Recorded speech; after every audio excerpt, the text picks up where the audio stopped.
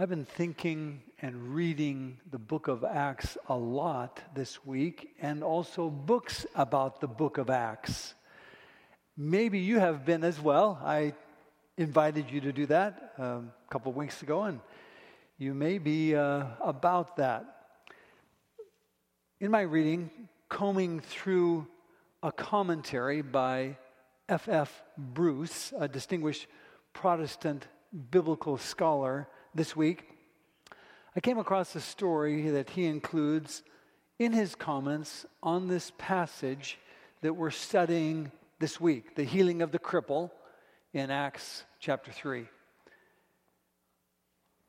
I chuckled when I read the story, and then I swallowed hard as I thought of myself and my church. The story was originally written by Cornelius Lepide.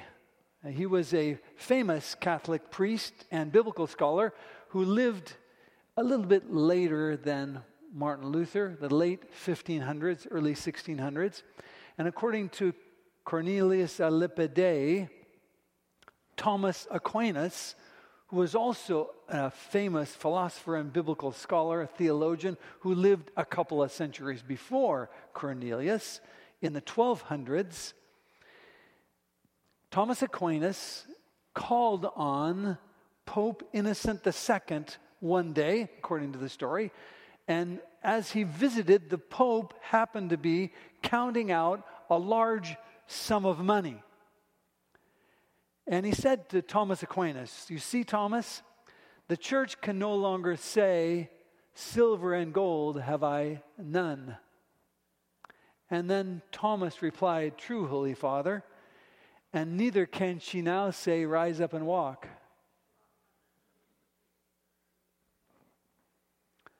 F.F. Bruce did not record this story in his commentary on Acts as an indictment on the Catholic Church. Nor is it my intent by repeating it to disseminate anti-Catholic sentiment. But, as Bruce goes on to say, the moral of this tale may be pondered by any Christian body that enjoys a fair degree of temporal prosperity. That would be me and us. We're in the third week of our 6-part series, our study of the book of Acts. And in these chapters, we are inspired with the story of the birth of God's church. So far, we've seen how the church in chapter number 1 waited expectantly for the Holy Spirit. They were neither overly fretting over the future or worried grievously for what had been in the past. Rather, they were expectant as we ought to be, as we saw, believing God's promises, believing that He would fulfill, believing that He would do as He said, and watching for God and His ways rather than filling time and space with our ways. That's what we learned the first Sabbath on this series, in the book of Acts. Then last week we talked about the one essential of the church, the gift of the Holy Spirit. Nothing else really matters regarding the work of the church. God's church was birthed not by human might, not by human power, but by God's Spirit. And the Spirit of God, when it was poured out at Pentecost, gifted the church with the Holy Spirit. And it was God's power moving in the church that brought birth to the church. And this power came because Jesus had been reinstated at the right hand of God. We looked at that last week. When He ascended to heaven, He had finished His atoning work on earth in our behalf, and in heaven His work was accepted, and all of the accusations against Him by the accuser were repudiated. And so in his place again, God the Father, God the Son, God the Spirit was shown to be just and the justifier of all who have faith in Jesus Christ, all who believe. A couple of a verse and a quote that we used last week. Remember, Hebrews 1:3. After he had provided purification for sins, he sat down at the right hand of the majesty of heaven. This is talking about Jesus. This is what happened at his ascension. He took his place again beside the Father. Then again, the quote from the Acts of the Apostles, page 39, the Pentecostal outpouring was heaven's communication that the Redeemer's inauguration was complete. I'm reiterating this now. You may be wondering why we're saying this again. Well, because I want to drill down a little bit right here, okay? I want to talk about this important point. The Holy Spirit was given as a coronation gift of God's goodness, not a reward for our goodness. That's important. He created the church, and he still creates us today. He's doing it in our midst. And the church is not about extravagant facade. It's not about extensive organization. It's not about an elaborate structure. The church isn't about impressive programming.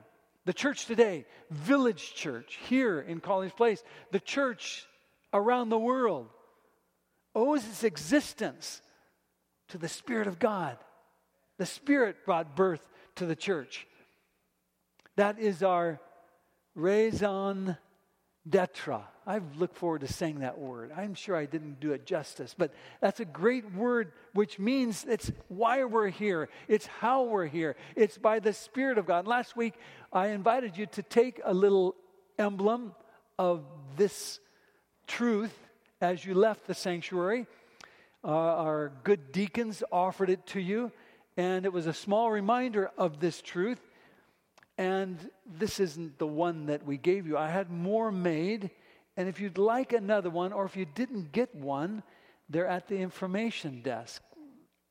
And the reason why you may think it kind of a funny little thing to carry around a slip of paper, but if I might just say for myself anyway, carrying it, feeling it in my pocket, knowing it was there, helped me to be reminded that it's the Holy Spirit indwelling my life that creates life for me.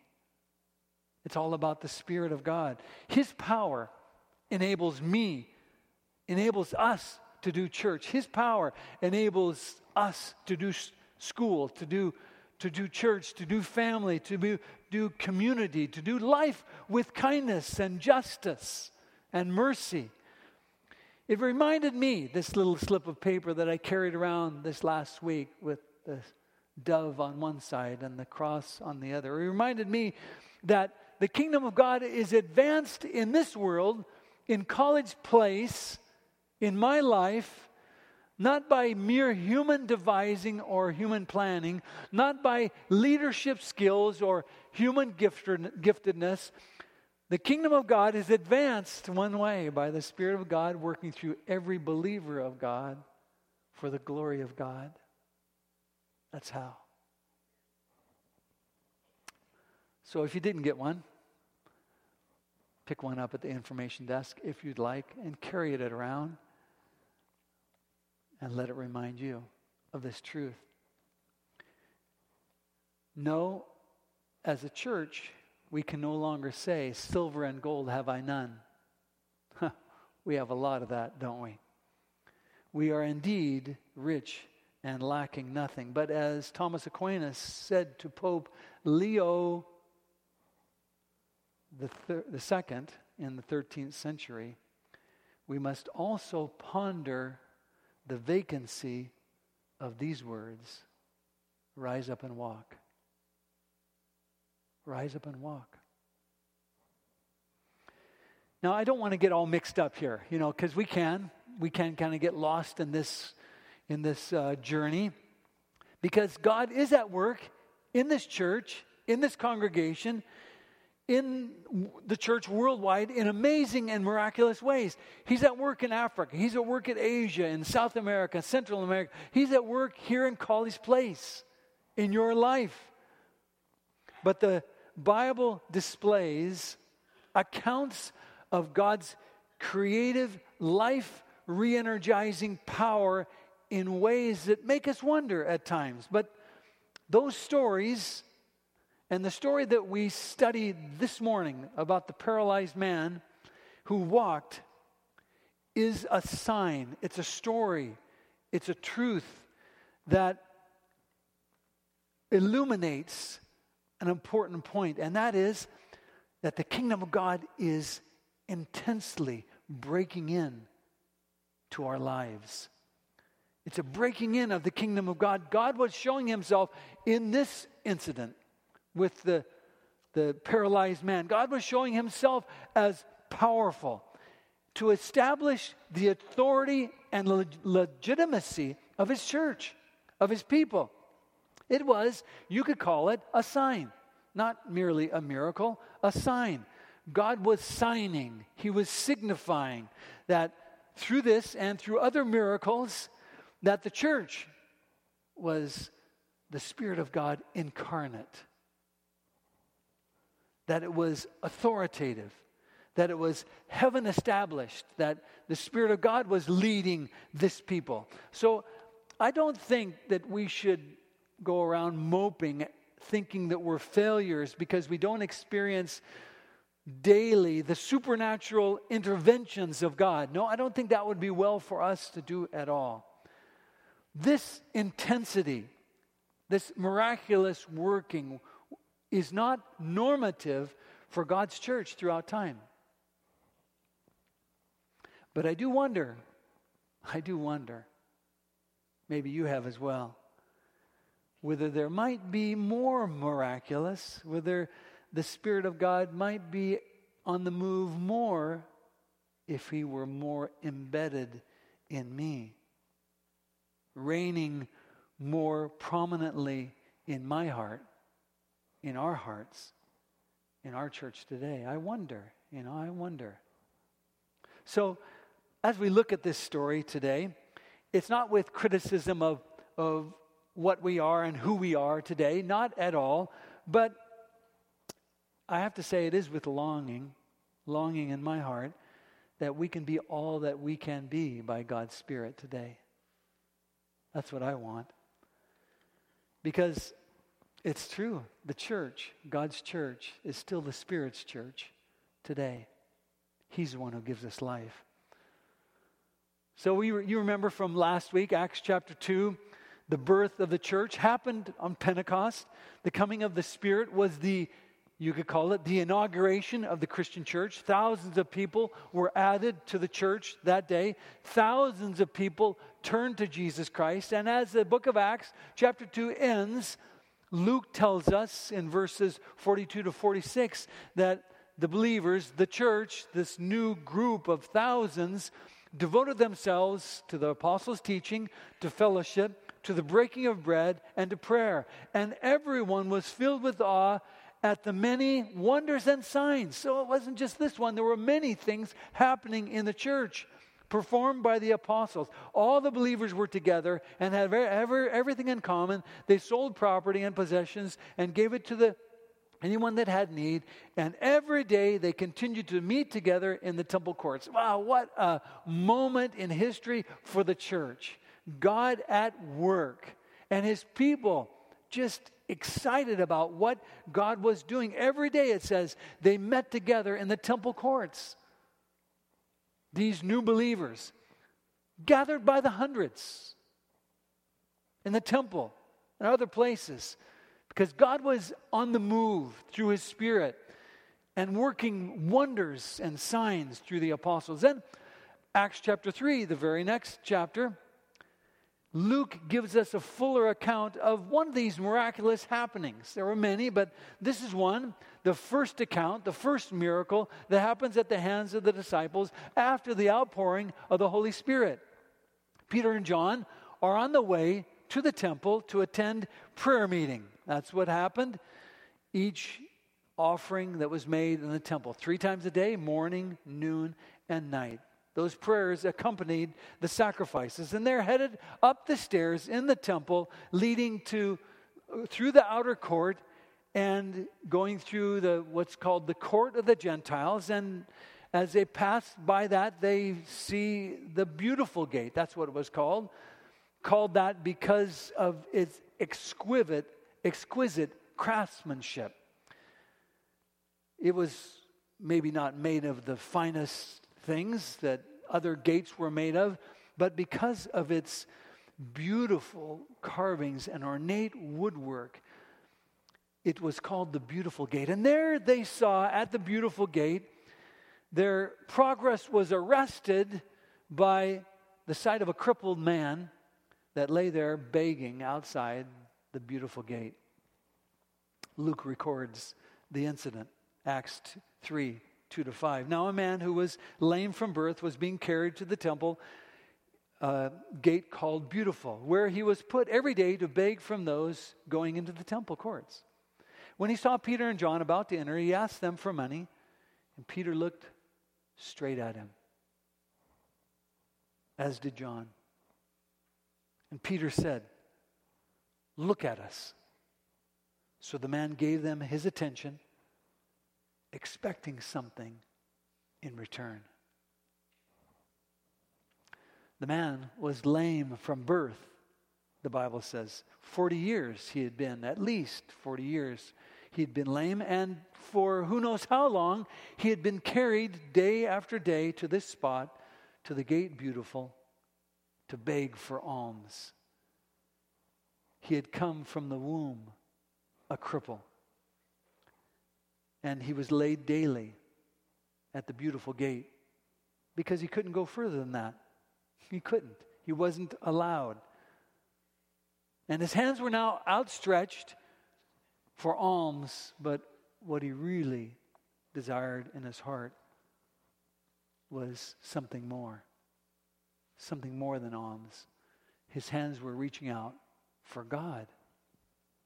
So it was here, in this spot, as I think of it, I'm not for sure about this, but Jesus did for sure teach in the temple courts. And once John tells us about one of those teachings that Jesus had, whether it was in this exact spot or not, I'm not sure, but it was in the temple. And on one occasion, Jesus, in a spot likely near this anyway, a crowd gathered around him and he spoke these words. John chapter 10, 28, 27. "My sheep listen to my voice. I know them and they follow me. I give them my eternal life and they shall never perish.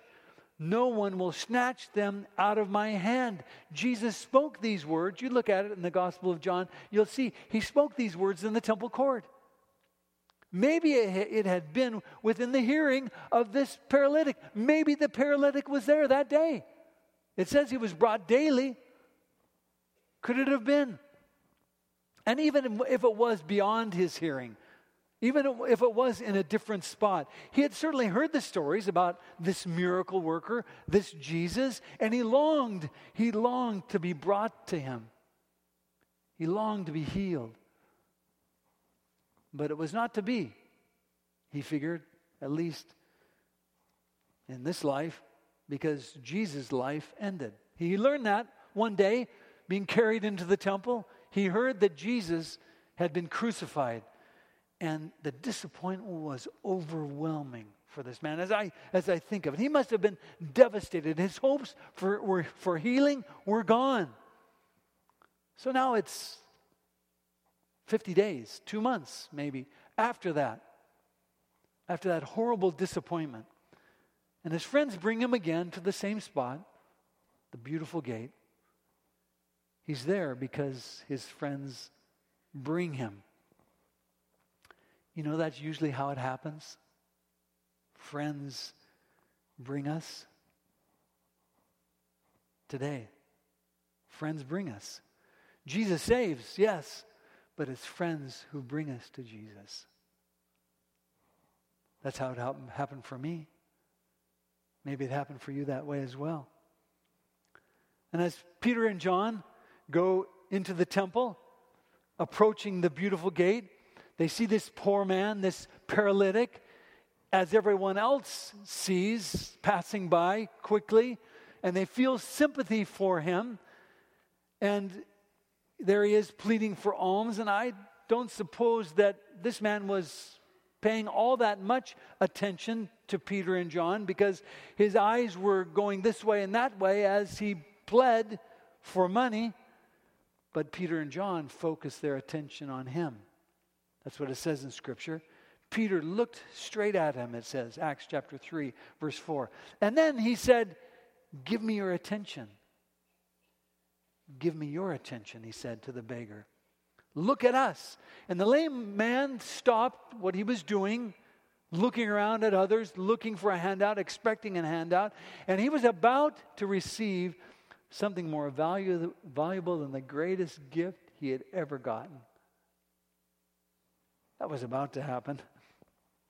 Something happened right then, right there in Peter and John's heart, right then. The Pentecostal outpouring hadn't worn off. The Holy Spirit was impressing Peter. Those tongues of fire that brought the disciples miraculous language now was impressing Peter. That this man needs, this man wants, not just alms, he wants healing. And the Spirit urges Peter,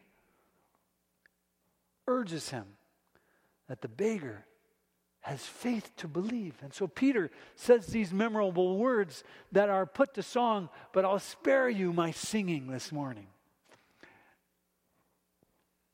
"Silver and gold have I none, but such as I have give I thee. In the name of Jesus Christ of Nazareth," say it with me, "rise up and walk." Rise up and walk. And immediately the Bible says strength, divine strength, coursed through his legs and into his mind. And he leaped to his feet and accompanied Peter and John into the temple where he never could have gone before because he was lame, for prayer. But I don't think they made it very far.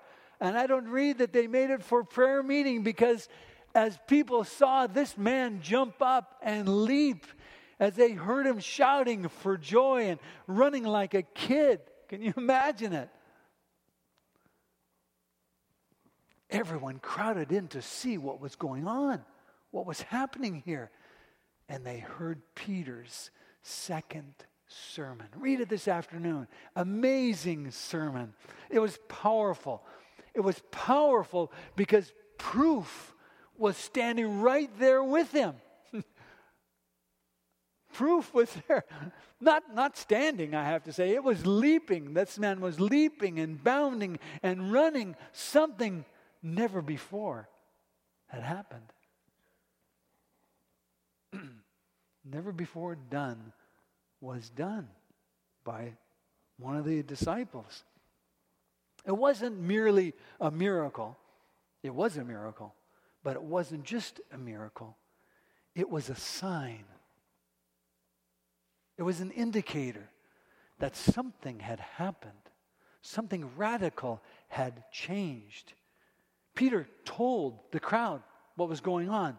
They were amazed at what had taken place. And he said that this is what's happened. Jesus, the one you had denied, that's what Peter says. Jesus, the one that you had consigned to death. Jesus, the one that you had agreed to hang on the cross. He was alive. He was raised from the dead. He had ascended to heaven, and he was now reigning with power in heaven. The disciple, Peter, told the group, this man wasn't healed because I'm good. This man wasn't healed because I have power. He was healed by the author of life, Jesus Christ, who's alive. You put him to death in ignorance, Peter said. But he also said that this miracle that they witnessed this day was their opportunity to fess up. Fess up. Acts 3:19 and 20. Repent therefore, turn back, and that your sins may be blotted out, that the times of refreshing may come from the presence of God, and that he may send the Christ appointed for you, Jesus. Peter preaches. This miraculous healing of this beggar created quite a stir. And it's meant to create a stir in our hearts today. Not just for them, but for us. Because it's a sign for you. It's a sign for me that Christ still reigns in his church.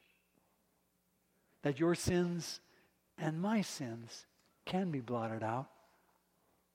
That we may, like this man did, that we may experience, as Peter said, the times of refreshing. I love those words.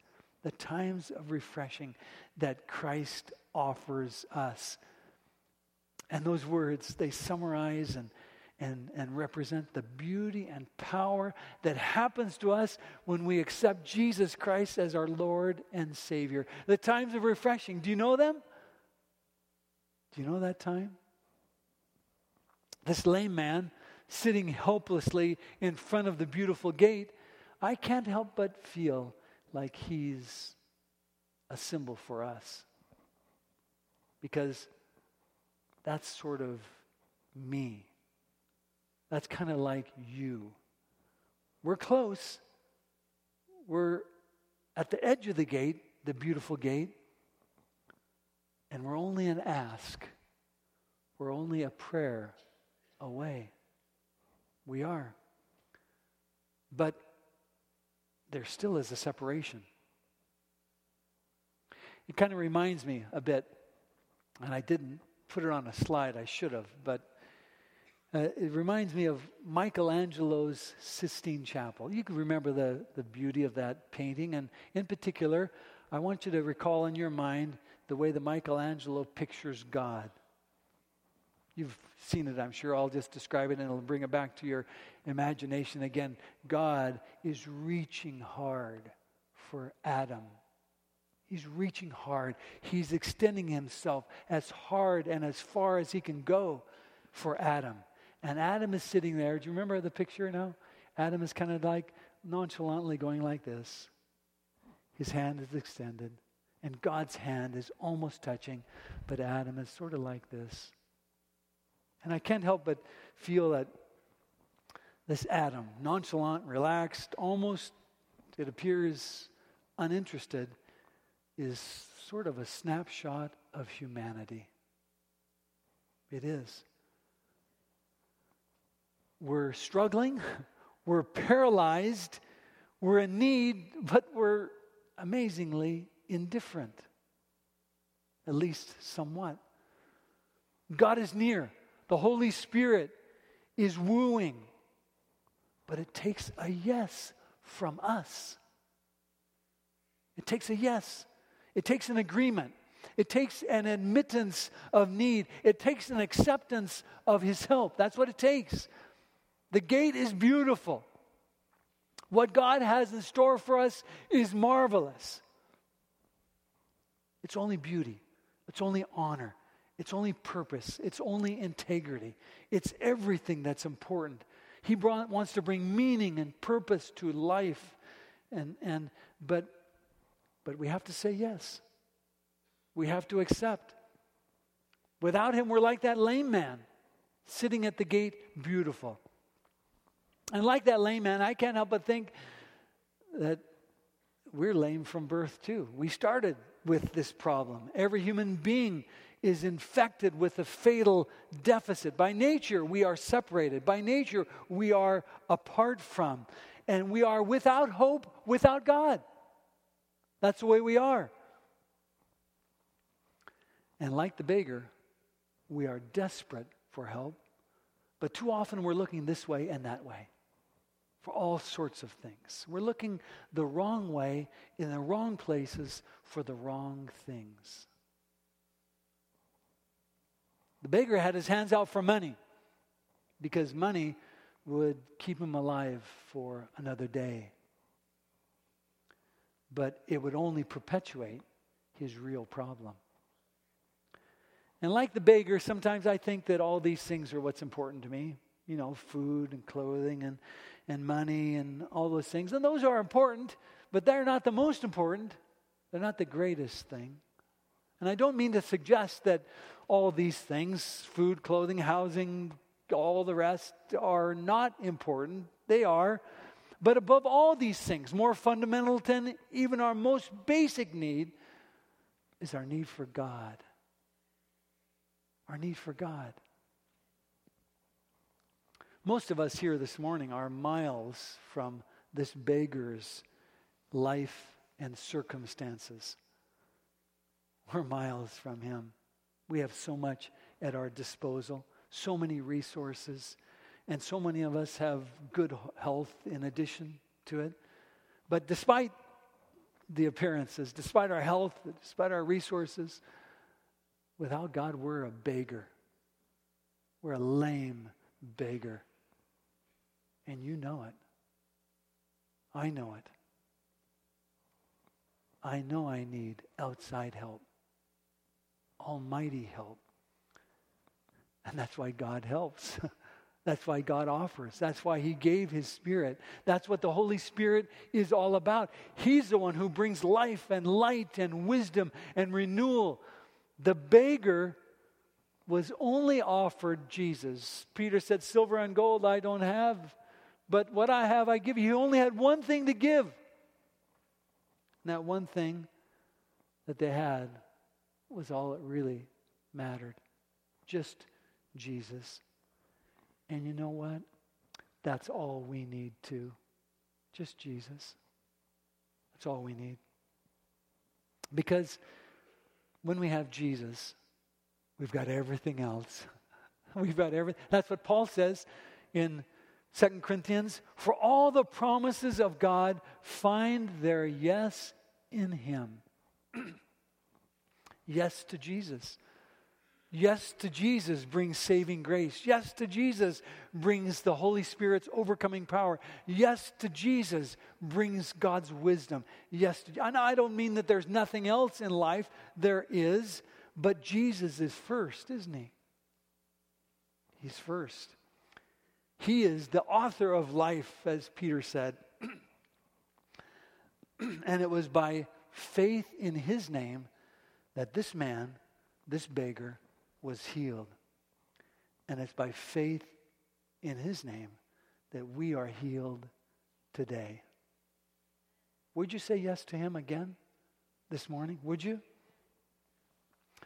Would you have him bless you with help and direction and power and everything else? Would you today?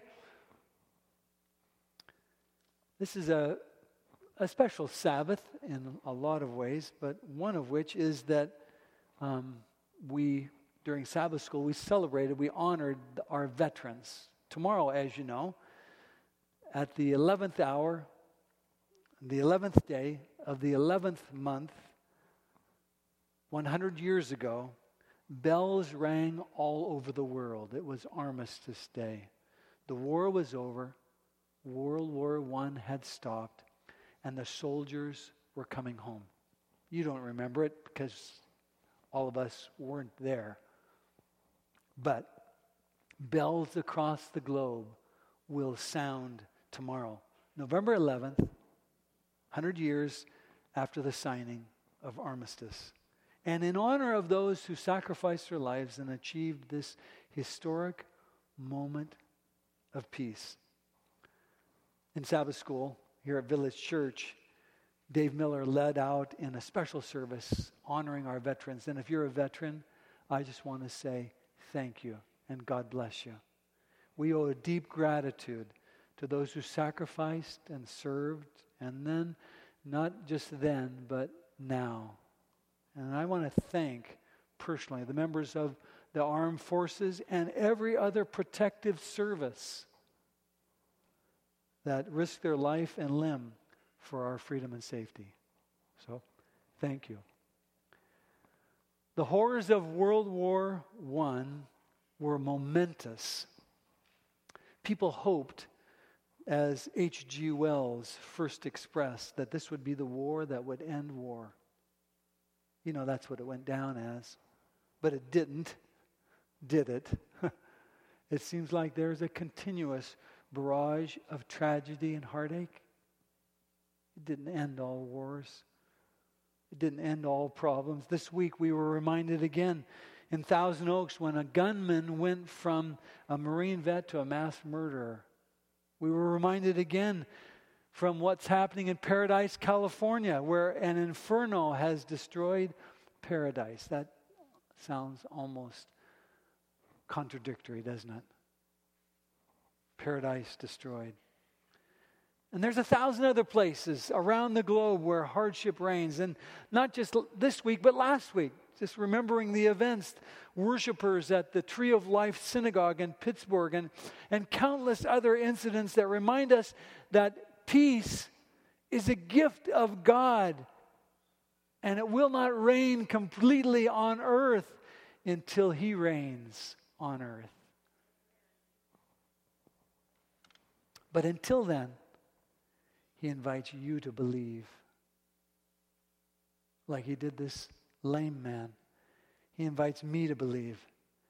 And when we do, when I do, as happened for the beggar, a life-changing, life-rearranging miracle occurs every time you say yes to Him. Faith in Jesus Christ gave that lame man life and health. And by saying yes to Him today, it begins the time of refreshing for you. Time of refreshing.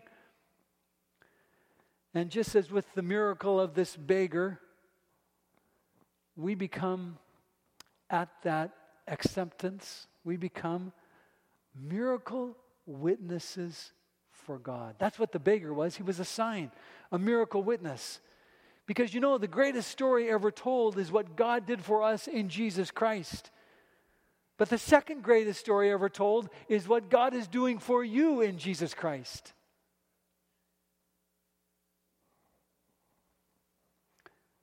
Every day for you, through thick and thin. Now you may be thinking this morning you have little to offer. You may be thinking today that you don't know enough to teach enough, and that the church could be held by someone else. But you know, if Jesus is in your heart and working through your life, that's enough. That's enough. I love the way that Ellen White puts it in Acts of the Apostles, where she begins, the disciples of Christ had a deep sense of their own inefficiency. Yeah, they thought, we're not enough, we can't do it. But with humiliation and prayer, they joined their weakness to His, God's strength, their ignorance to His wisdom, their unworthiness to His righteousness, their poverty to His exhaustless wealth. Thus strengthened and equipped, they hesitated not to press forward in service of the Master. Peter asked the beggar to do something impossible. But miraculous power made the impossible possible.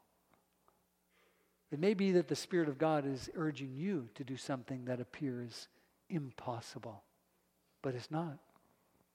Because the Spirit of God makes it possible. You may be facing impossible urges. You may be facing uncontrollable habits. You may face circumstances at work or at school or with family or with neighbors that seem to be beyond your resources. Doing this thing called Christianity to you today, following God and His Word, may appear to you impossible. It's not. It's not impossible. Because if you, like the beggar, if you are willing to say yes to Jesus Christ, to say yes to Him, and to make that first effort, make that first effort to say yes, God will strengthen you. God will bless you. And all those promises of His Word will become yes for you in Jesus Christ. He can give you help.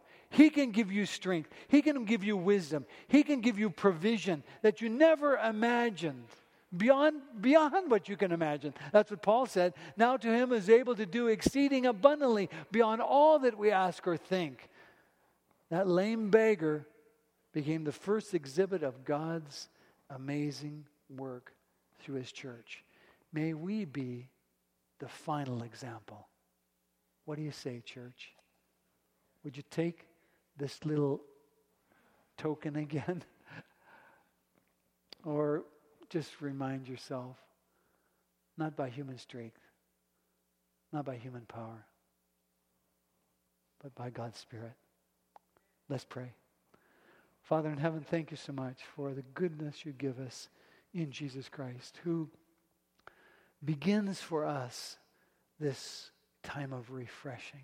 We know that time. We know that time in our hearts. We know the joy. We know the peace. We know the hope you give us in Christ. And again, we say yes to you today. Send us now, we pray, as you sent Peter and John, as you sent that lame man, strengthened, invigorated, and living again and fresh as your witness. Send us, Lord, I pray, into a world of darkness, that we may bring honor to you and glory to you through Jesus Christ. In His name I pray. Amen.